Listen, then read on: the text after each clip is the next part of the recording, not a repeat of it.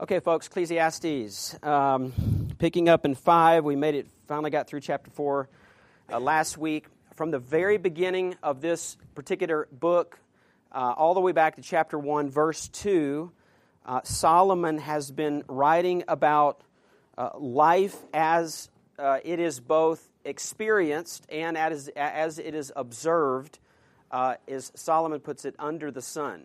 And so we've looked at how Solomon in chapter 2 talks about some of his own personal experiences, but it's not simply that. It's also Solomon, as we get into chapter 3 and chapter 4, talking about the things that he may not have personally experienced, but certainly things that in the position of leadership that he had in Israel, and is a very influential leader, really a worldwide type figure, a very popular figure. He would have been exposed to a lot of things, read a lot of things, saw a lot of things, and so he's bringing that collective wisdom of things he's personally experienced and those things that he's observed.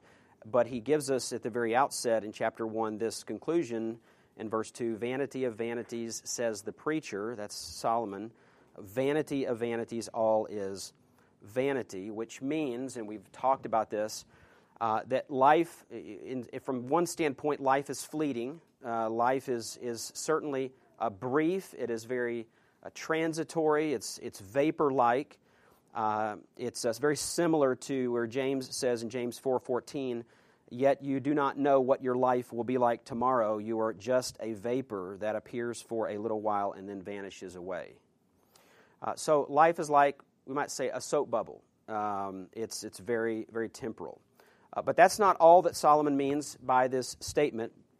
He also concludes that in light of the cursed condition of creation of the universe and the debilitating effects that has on our existence here on earth, that life is also futile. That is to say that it lacks substance, or that it does not satisfy. It leaves us, we might say, feeling empty. And we have all experienced that at some point. Certainly before we came to know Christ, we certainly, as Solomon did, not only have experienced that ourselves, but we see it all around us in our families. We see it in the workplace, in the culture. So life is futile. It's transitory, and not only that, but life is, as Solomon goes on to say, it's incomprehensible, or it's enigmatic, meaning that at the end of the day, we have lots of unanswered questions.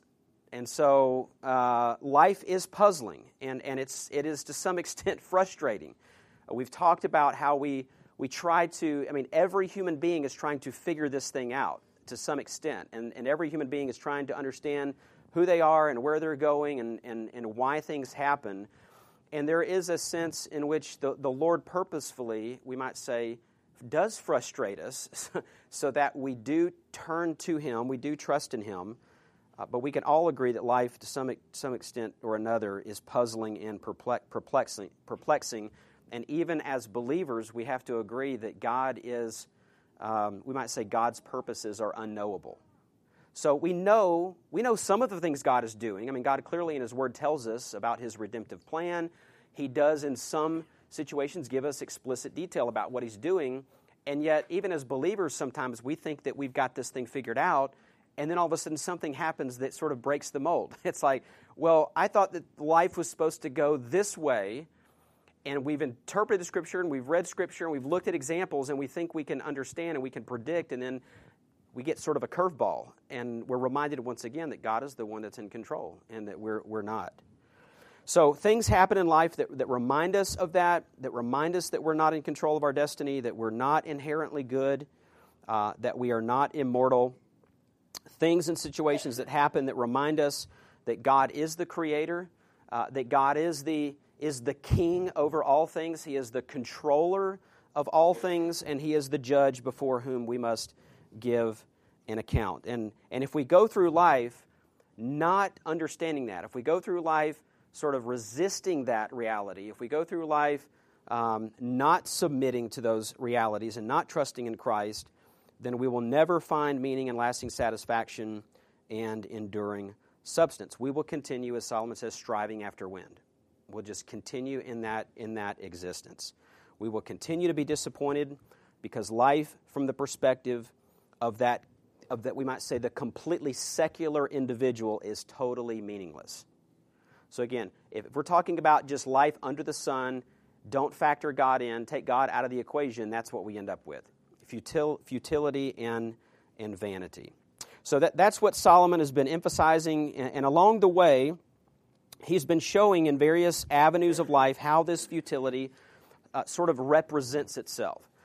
So last week we finished up with chapter 4, and we saw where Solomon detailed a number of individuals and in a number of different, we might say, scenes or in a number of different scenarios, each of which was equally sort of representative of human anticlimax, or we might say empty achievements. He depicted, and I'll just to, for those of you who may not have been here, just to refresh your mind what we talked about, he depicts the person who is what we might refer to as a social climber. He does this, if you'll notice back in chapter 4, verse 4, he says, I have seen that every labor and every skill which is done is the result of rivalry or a competition, we might say, or envy between a man and his neighbor. This, too, he says, is vanity and striving after wind. So he gives us this sort of portrait of the guy that's trying to climb his way to the top and run over and step over whoever he has to get there, the one that's sort of keeping up with the Joneses. Then he depicts the social dropout. So we've got the social climber, then we've got the social dropout in verse 5. This is the guy that takes his hands off of life and puts no effort into life. So he's the man that's folding his hands. It's basically not idolizing his work, but he's idle in his work. So he might even be the guy that has seen the guy that is trying to clamber and make it to the top, and maybe he himself has attempted that at one point but become frustrated with that. And so he's swung and gone to the other extreme of, well, I'm just not going to do any of that. So Solomon gives us that particular example. Solomon also depicts what we might call the compulsive moneymaker in verse 8, who's all alone. This is a very 21st century man with no end to his toil. He says there in verse 8, there was a certain man without a dependent, having neither a son nor a brother, yet there was no end to all his labor. Indeed, his eyes were not satisfied with riches, and he never asked, and for whom am I laboring and depriving myself of pleasure? This too is vanity, and it is a grievous task. So we have the social climber, we got the social dropout, we've got a compulsive moneymaker, and then he describes, finally, in those last few verses, the deserted leader, beginning in verse 13. He talks about here sort of, we hit this at the very end, it's a story, sort of a mini story of a king, and this king is old, and he's not listening to counselors, wise counsel anymore, and so you have this king, and what we find out is this king is replaced by a younger man, who, after rising to a position of leadership, is also replaced by someone else. So he gives us this sort of, there's a king, and then this guy comes up and takes his place, and then that guy, as he gets older, eventually his popularity wanes, and the things that people were cheering him for and thankful for, and like, this is the guy that's going to, fix everything and give us what we want. This guy comes up, but then what they realize is that's no guy can do that. No man can satisfy those things. And we said last week, the reason why people are so quick to rally around revolutions is because they never expect the problem to be in themselves. So that people in the culture rarely look to themselves as the problem. And so when things aren't going well, it's always, well, we need to get a new leader. And so that's sort of the thing that unfolds here. And Solomon does that to drive home this point that the cherished popularity of leaders is very precarious, it's very short-lived. That men and women reach the pinnacle of human glory only to be, as Derek Kidner says, only to be stranded there. So that's the way they feel. It's like they get to that point, and then once they're there, they feel like that they're stranded, and they see the futility of it all. The fact that their popularity doesn't last and their fame is fleeting. So in all these examples, this is what we talked about. This is sort of the thread maybe that goes through those examples, is that all of these individuals, even going back and sort of grabbing the first part of the chapter about those who are oppressed, those who are treated unjustly, and even back into the latter parts of chapter 3, that all of these individuals are lonely, and all of these individuals are anxious. They're all lonely and anxious. The guy that's trying to make his way to the top, unfortunately, he burns a lot of bridges getting to the top. And then when he gets there, he's threatened, right? I mean, if he's at the top, he doesn't want somebody else to take his place, and so he is afraid to surround himself with good people. I mean, very few people do that. Sometimes they surround themselves with what we call yes men, right? So they sacrifice a lot. They sacrifice a lot of time. They sacrifice a lot of energy. They some sacrifice their families to get to that point. Then you have the guy, though, that's folding his hands and not doing anything, but really he's also anxious and lonely. He's lonely because nobody wants to be around that guy, right? I mean, do you like to be around people that just sit around and are lazy and unproductive? No, but you don't want to. They don't attract a lot of sincere, strong, close relationships in their life, and so people avoid them too. And they're just as anxious because they aren't working, and so they're sort of anxious about, well, where's their next meal going to come from? Because they're completely unproductive. Then you have this example of these travelers. He goes out on the highway and he's looking at these different people, talking about the advantages of having a companion. We get to the end of the chapter, we see this example of a king, and again, this king, he gets to this place of leadership, and he, just like all those others, are lonely and anxious, right? So that is sort of the thing that kind of runs through and ties a lot of those examples together. These are all people that have no real comfort, no contentment, no true companionship, and no continuity. So life is truly vanity. It is vanity. Cecil Rhodes, who lived in the latter half of the 19th century, he was a British imperialist, a businessman. He was a mining tycoon in the southern part of Africa, a politician that was responsible for opening up large tracts in southern Africa. But on his deathbed, and it's interesting, you go to read this history, you either one of these guys, you either really like him or you hate him. And he was, in some places, he's exalted as like this great leader in South Africa, but for most people, he's not. But this is interesting that after all of this sort of conquering and again, climbing socially and climbing economically, he says this on his deathbed. Quote, "I found much in Africa. Diamonds, gold, and land are mine, but now I must leave them all behind. Not a thing I've gained can be taken with me. I have not sought eternal treasures. Therefore, I actually have nothing at all." Was he a Christian? Was he a believer? Did he get converted? I don't know. I don't know about that part of his life, but that's what we're talking about. We're talking about people chasing the wind. We're talking about people doing all of these things only to get to that point at the end to realize that it is truly a soap bubble. And that even though they've gained all the gold and the silver and all this popularity and this power, they actually have nothing at all. They have nothing at all. That's sort of what Solomon's, and again, this isn't just observation for him. A lot of it was experience. I mean, this is a guy, the kingdom expanded. He was given great wisdom by God to lead. He oversaw the construction of the temple in Jerusalem. I mean, all these great military feats, all these things were going on. And yet again, Ecclesiastes seems to be this looking back over life and saying, this is, you have to be careful.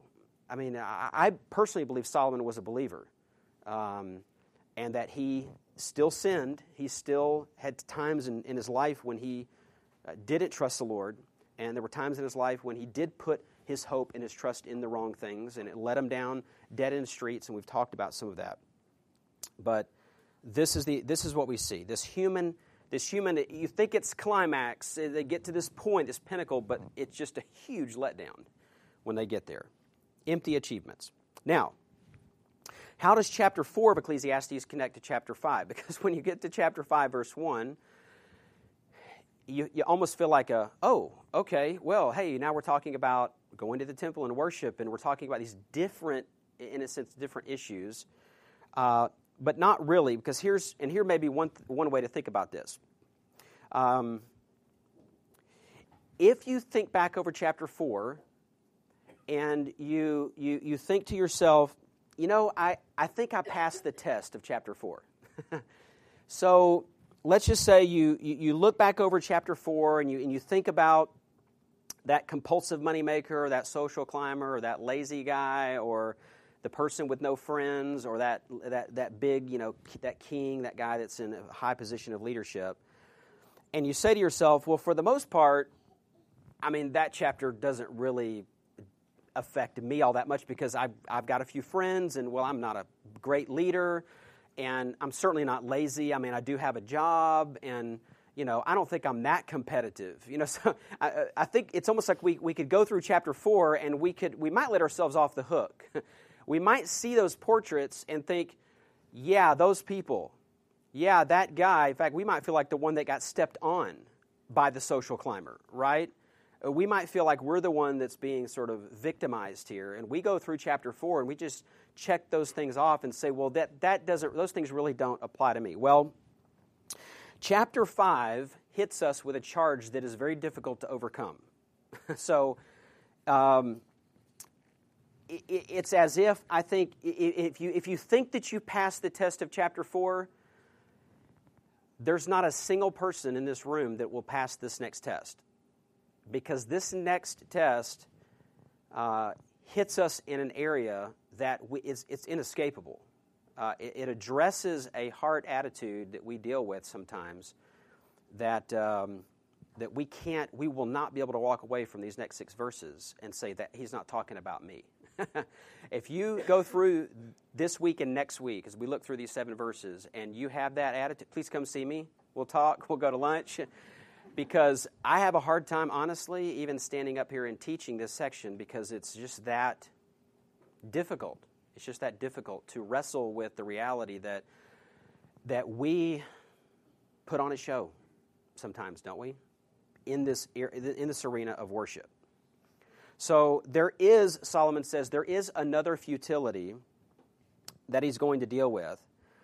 There is an emptiness, if you will, a vanity and an emptiness that he is going to confront, and it is this: the meaninglessness of mechanical worship. The meaninglessness of mechanical worship. A formalism, we might call it. Or we might even say a routine, right? A routine that does not impact our lives in a good way.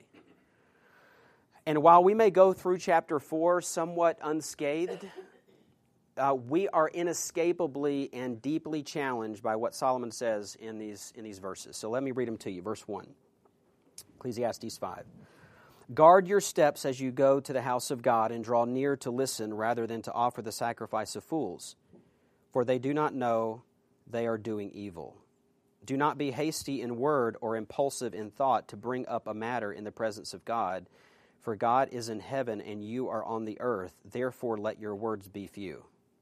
For the dream comes through much effort, and the voice of a fool through many words. When you make a vow to God, do not be late in paying it, for he takes no delight in fools. Pay what you vow.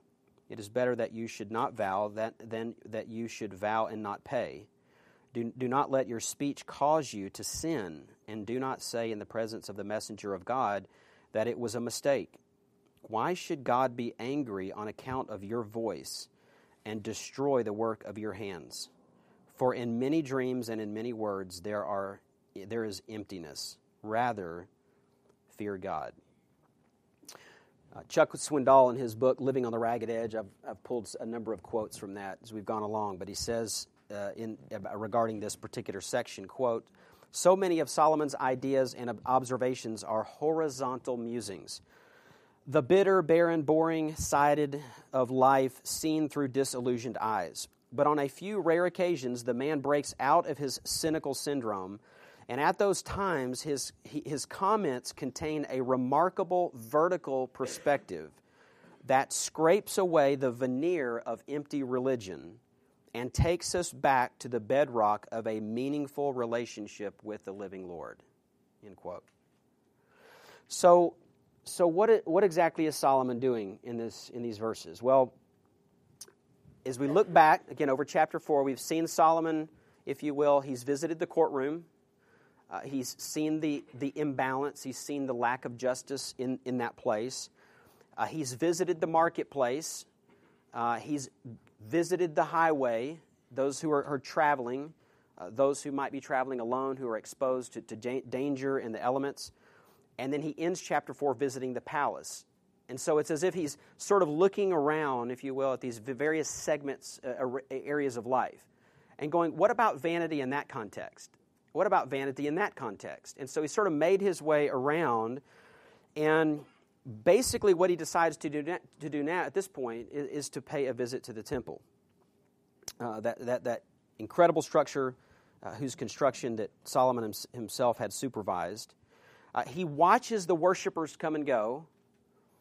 He observes them praising God. He observes them praying and sacrificing and making vows. He then notes that many of them are not at all sincere in their worship. And he targets this particular kind of individual. And the temptation for us is to go, oh yeah, he's targeting that kind of individual, but really he's targeting us.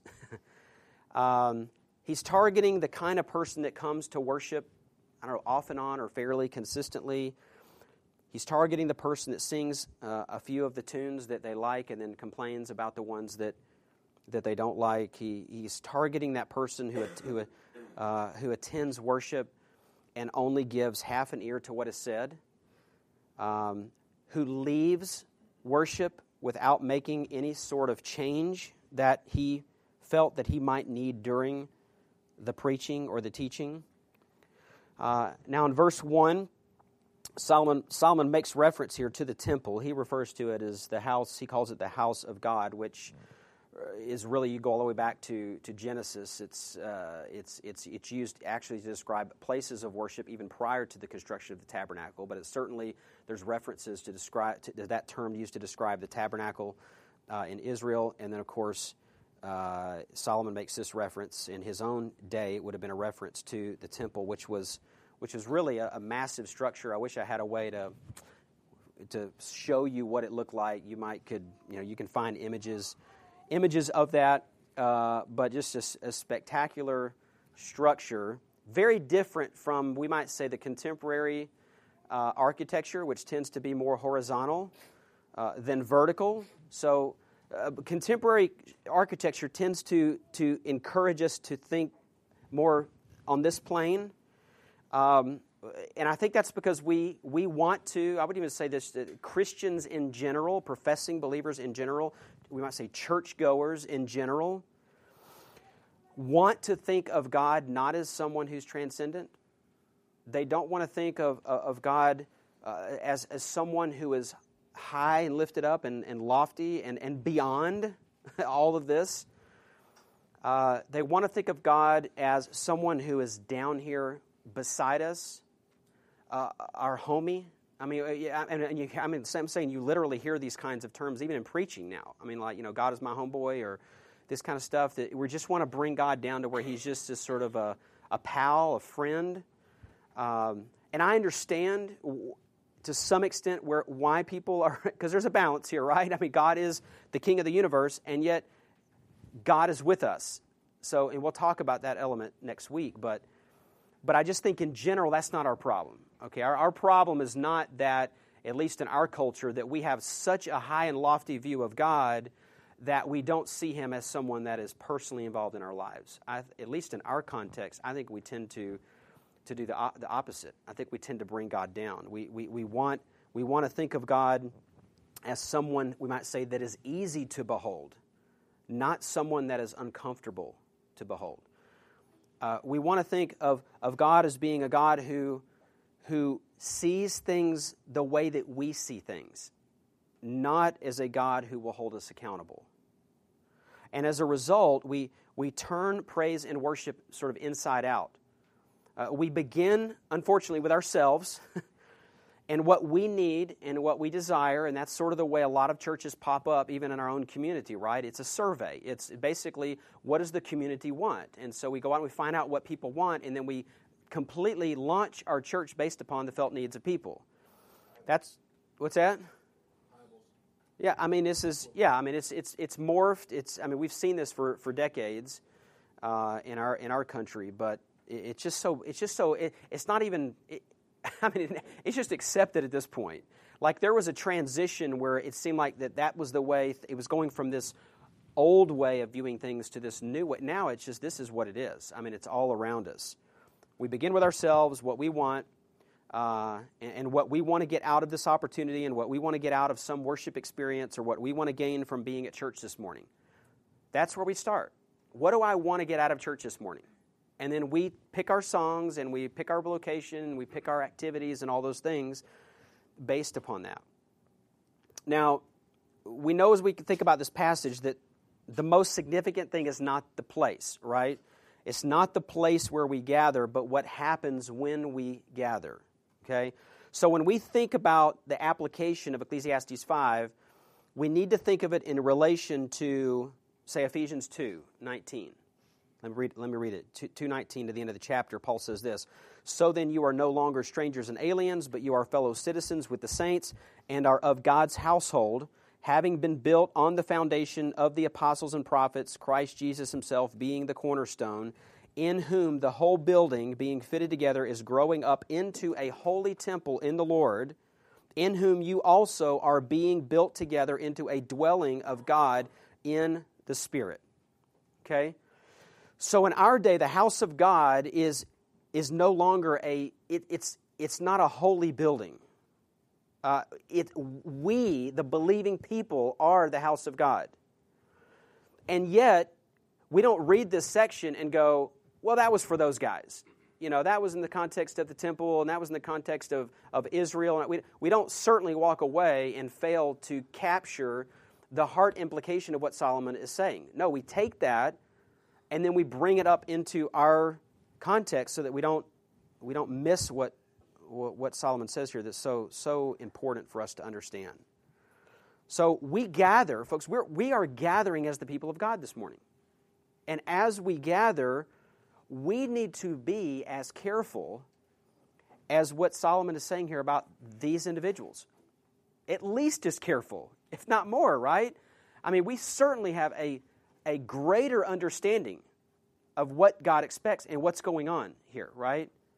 So we need to be at least as careful about this whole issue of worshiping God and gathering as His people. That is to say, church under the sun warrants caution. We're gathering for church this morning, but we're also living life, okay, on this earth, and we've talked about the effects of living life outside of Genesis 2, right? We're this side of the garden and we're on this side. This is not heaven. And when we come to church, listen, it warrants caution when we come to church. Even the church that worships God as the Bible reveals Him. Because fools run amok in the church. Fools run amok in the church. Again, it's not always those fools, right? I keep pointing over here. I feel bad. I got family members over here.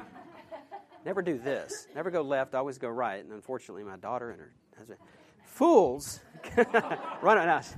So don't take it personal if I pointed you. Fools, okay, run amok in the church. This back and forth battle, if you will, between folly and wisdom that is so prevalent in the marketplace. It does not retreat as if there is some sort of invisible force field or some sort of a moat that stands between it and the gathering of God's people on Sunday. We bring that foolishness in here. Does that make sense? In other words, it's not that foolish world out there, and then we come together as if there's no foolishness going on, potentially, in our gathering is a group of believers. So whether you're in a church or out of it, people under the sun exhibit folly. And this is what Solomon observes. Solomon observes that too many of God's people approach worship with a lackadaisical attitude. with a lack of true reverence for holy things, the Holy One himself. And that's manifested in a number of ways. It's manifested through our attitudes, it's manifested through mannerisms, it's manifested through the way in which we approach the place of worship, the time of worship. It manifests itself through the type of obedience or lack of obedience in our lives as we gather. It manifests itself through the sacrifices that are brought and the prayers that are offered and the vows of service to which people commit themselves. Extravagant prayers, wild promises, unguarded commitments, vain repetition. I mean, all these things. In fact, next time we'll jump over to, in fact, I was talking to, I think it was Matt last week, we mentioned about Sermon on the Mount. There's a lot of connecting points between Ecclesiastes and Sermon on the Mount. And this is one of those. You can think of it in Matthew 6, where Jesus is talking about the prayers and the giving of alms and the fasting and how worship can become this external thing when there's no heart in it. And the Lord sees through all of these things. So to the one who presents himself or herself for worship, Solomon says, it is possible for you and it's possible for me to engage in a worship that is as meaningless as the other areas that have been highlighted in chapter 4. So, and as he's saying, that foolishness and meaninglessness that's experienced in the marketplace and in the courtrooms and out there in the byways and the highways and in political offices, guess what? That meaninglessness and that emptiness can be going on in the gathering of God's people. Now, you know, people use this as an excuse, right? I mean, we've all heard this as hypocrisy thing, right? People outside the church often point out the hypocrisy of those in the church. And it's true that they should focus more on Christ. I mean, that's kind of our, those people, they just, don't let that stop you. You just need to, focus on the Lord. And that's true. But yet, it's also true that they should be able to look into the lives of professing Christians and see the difference between light and darkness. Right? I mean, they should put their focus on Christ, and hypocrisy should not keep them from seeking the Lord and seeking His truth and seeking the fellowship of the saints and all those things and submitting to spiritual leadership. All those things, yes, they should be doing those things, but they should also be able to look into the life of a local church and see the difference between light and darkness. They should be able to look into the life of believers and see the difference between what is reality and what is routine. They should be able to see the difference between faith in Christ, vibrant faith in Christ, and just empty formalism. That should be obvious to them when they look into the church. So how do we steer clear of those things? How do we steer clear of the meaninglessness of mechanical worship? Well, the first thing he says in verse 1, this is all we're going to cover today, guard your steps, verse 1. Guard your steps as you go to the house of God and draw near to listen rather than to offer the sacrifice of fools, for they do not know they are doing evil. So this is about approaching the presence of God. He says, guard your steps as you go. Now, just a little plug here. He doesn't say if you go. Okay? So for the person that uses the hypocrisy in the church to say, you know what, I'm not doing that because of the hypocrites, I'm sorry. It's as if Solomon is saying, listen, when you go, you're going to observe this too. But don't stop going. You need to go. But as you go, just understand, you're going to see a little bit of this going on, and guess what? You might actually be contributing to it. That's the main point, I think, is that you need to be watching your own life. So this issue of guarding your steps as you go, it can refer to the idea of the worshiper preparing for worship by his or her obedience to God beforehand. I mean, after all, think about it. Obedience to the Word of God in private life prepares the believer for participation in public worship. One of the greatest things you can do to prepare for public worship is to be privately obedient in your life to the Word of God throughout the week, right? I mean, if you could care nothing about during the week of obeying God's Word, then obviously you're going to be a fool when you come to worship, right? So it's this sense of preparation. It's about entering, of course, in Solomon's context, it was about entering the temple with reverence. George Barton, in his commentary, suggests the following paraphrase of this particular verse. Do not run to the place of worship thoughtlessly, or because it is the fashion to go frequently, but consider the nature of the place and thy purpose in going. In other words, we should not approach worship lightly. We should not approach worship lightly. We should not approach worship without intentional preparation in heart, head, and hand.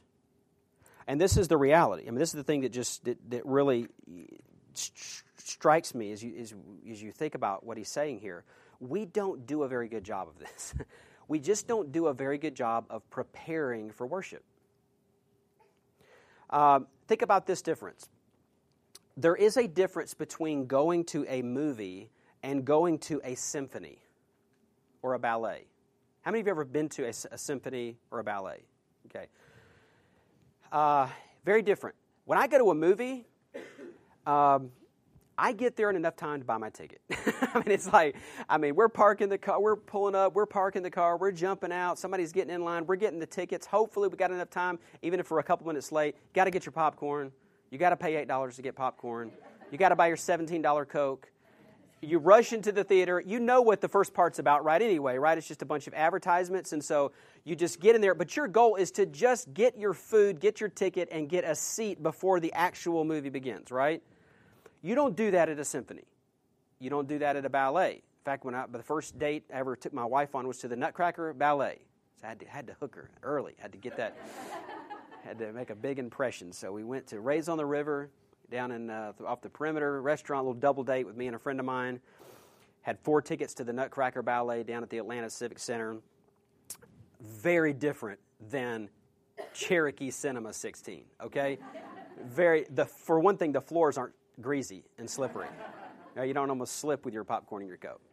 But when you go to the symphony, you get there early enough to not be rushed. Right? Those of you who said you've been to one, right? You get there early. You take your time. You don't want to be rushed. They print the program. They give you the program. You want to see, if it's different acts or different scenes, you kind of want to figure it out. If there's a storyline or whatever, you want to sort of take in the surroundings. If it's an orchestra, even if it's at a ballet or some other production, the orchestra's there. They're typically warming up their instrument. That's just cool. You just want to take all of that in. Okay?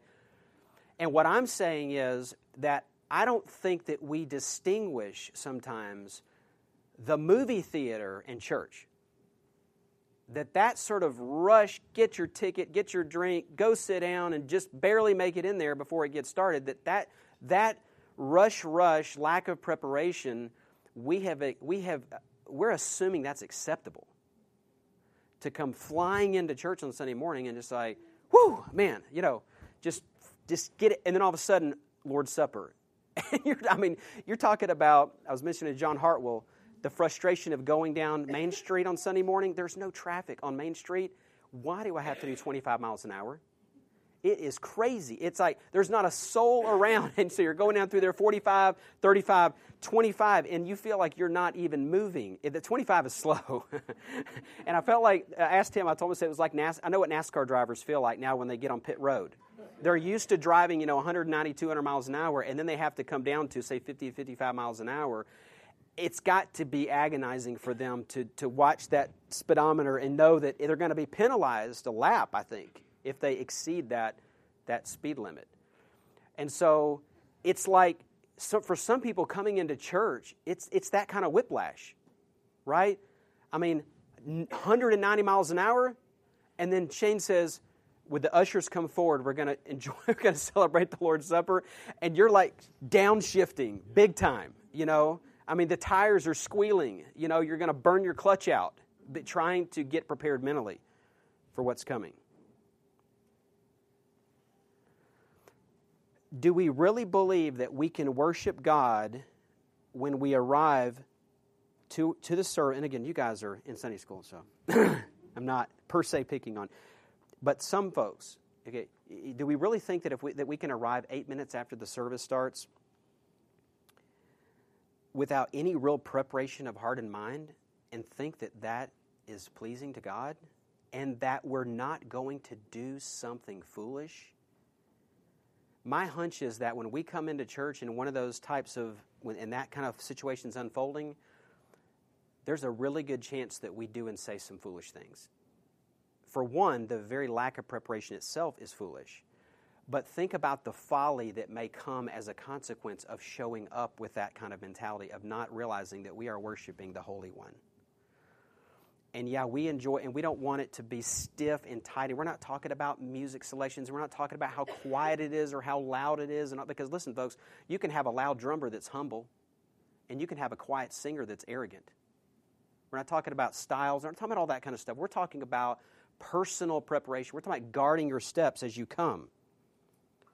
So this verse confronts all of those who show up to church fairly consistently, who may like to sing, but who listen halfway and never quite get around to applying the Scriptures in their lives. They have reduced their worship to verbal doodling. You ever doodle? Are you a doodler on the phone? You ever do that? Just kind of take your pen and you're just doing like this as you're talking to somebody? You ought to pay attention to those things. In fact, there's books written on what that means in your life. If you want to, there's psychologists that will break that down for you. Do you draw circles? Do you draw people or arrows? It says a lot about you when you're doodling, right? But the point is this, you're doing that, it's almost like you're not even paying attention, right? I mean, you're not really concentrating on that thing you're doing. You're half listening and you're sort of half drawing. And I'm just saying, spiritual doodling, that's kind of what goes on sometimes when people come. They come into to worship, and it's just sort of this routine thing, and they just are kind of just doodling mentally, spiritually, and it's unfortunate. It's folly. We just get into a routine, hymns that once filled our hearts with joy and praise, scriptures that we once read because we were hungry for nourishment and to know God. We have replaced reality with strict observance, and mechanical formalism has replaced heartfelt thanksgiving. That's the issue. But to come to worship prayerfully, to come to worship expectantly, prayerfully expectant, takes time and thought and preparation. So Solomon says, guard your steps. And then he says, and draw near to listen rather than to offer the sacrifice of fools. Listening here, it presupposes a spoken word. Therefore, worshipers should come to hear God's word spoken. And not just to listen, but to listen with the intention to obey. This is always a listening with an intention to obey. In contrast, someone might choose the alternative by offering the sacrifice of fools, which might refer to bringing a sacrifice that does not qualify or offering a sacrifice without the right heart attitude. It most likely refers to the tragedy of going through the motions of offering a sacrifice while pouring out a flood of empty words, but having no true awareness of God. And then notice what he says at the end of the verse. For they do not know they are doing evil. They're so foolish that they do not even realize that their sacrifices are evil and offensive to God. So dull of spiritual understanding that they actually think that they are doing something good and acceptable. But the Scripture says here that they're dull. They have no reverence for the truth. In other words, Solomon is saying that foolish churchgoers express a clueless or a blind hypocrisy. Ironically, they recognize the need for sacrifice, but they look to themselves and to external appearances. They take part in religious ceremony and observances and look to that participation in order to justify themselves as being close to God and good among people. But they are woefully unaware of their true selves. Their persona becomes a way of life for them. They might even put some people off. They might offend people and rub people the wrong way, but even in that, even if they are offending others with their actions and their attitudes, they'll still think that any dislike for them is unwarranted. They won't see that it's them. They won't think about themselves as being the problem. So, we need to go to church, but we need to go with a receptive attitude and a readiness to listen rather than to lecture God on what He ought to do or how we think things should be run. We need to guard our steps, to enter thoughtfully, to expect to be taught something. You ought to come to church expecting to be taught something important, very, very important. We need to listen carefully. And the concept that really rises to the top in this whole section is the issue of God-centered worship. It's this issue that worship is to be God-centered and not man-centered.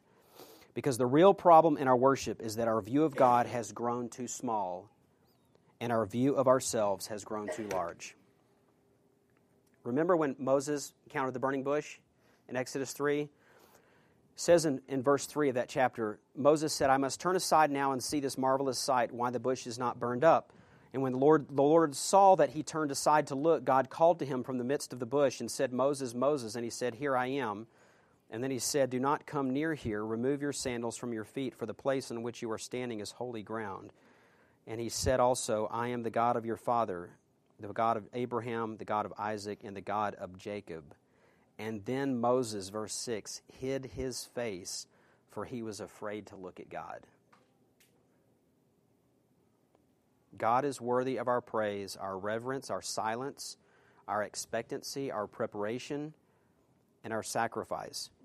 So here's the question, folks, till we pick up in verse 2 next time. Are you just here for another service? Are you just here for another song? Stephen Charnock, in his book Discourses on the Existence and Attributes of God, said this, when we believe that we ought to be satisfied rather than God glorified, we set God below ourselves, imagine that he should submit his own honor to our advantage. We make ourselves more glorious than God as though we were not made for him, but he made for us. This is to have a very low esteem of the majesty of God. So, we got Lord's Supper this morning. You're about to go in there. We also, the last I heard, we have a situation that we're going to bring up, a discipline situation in our church.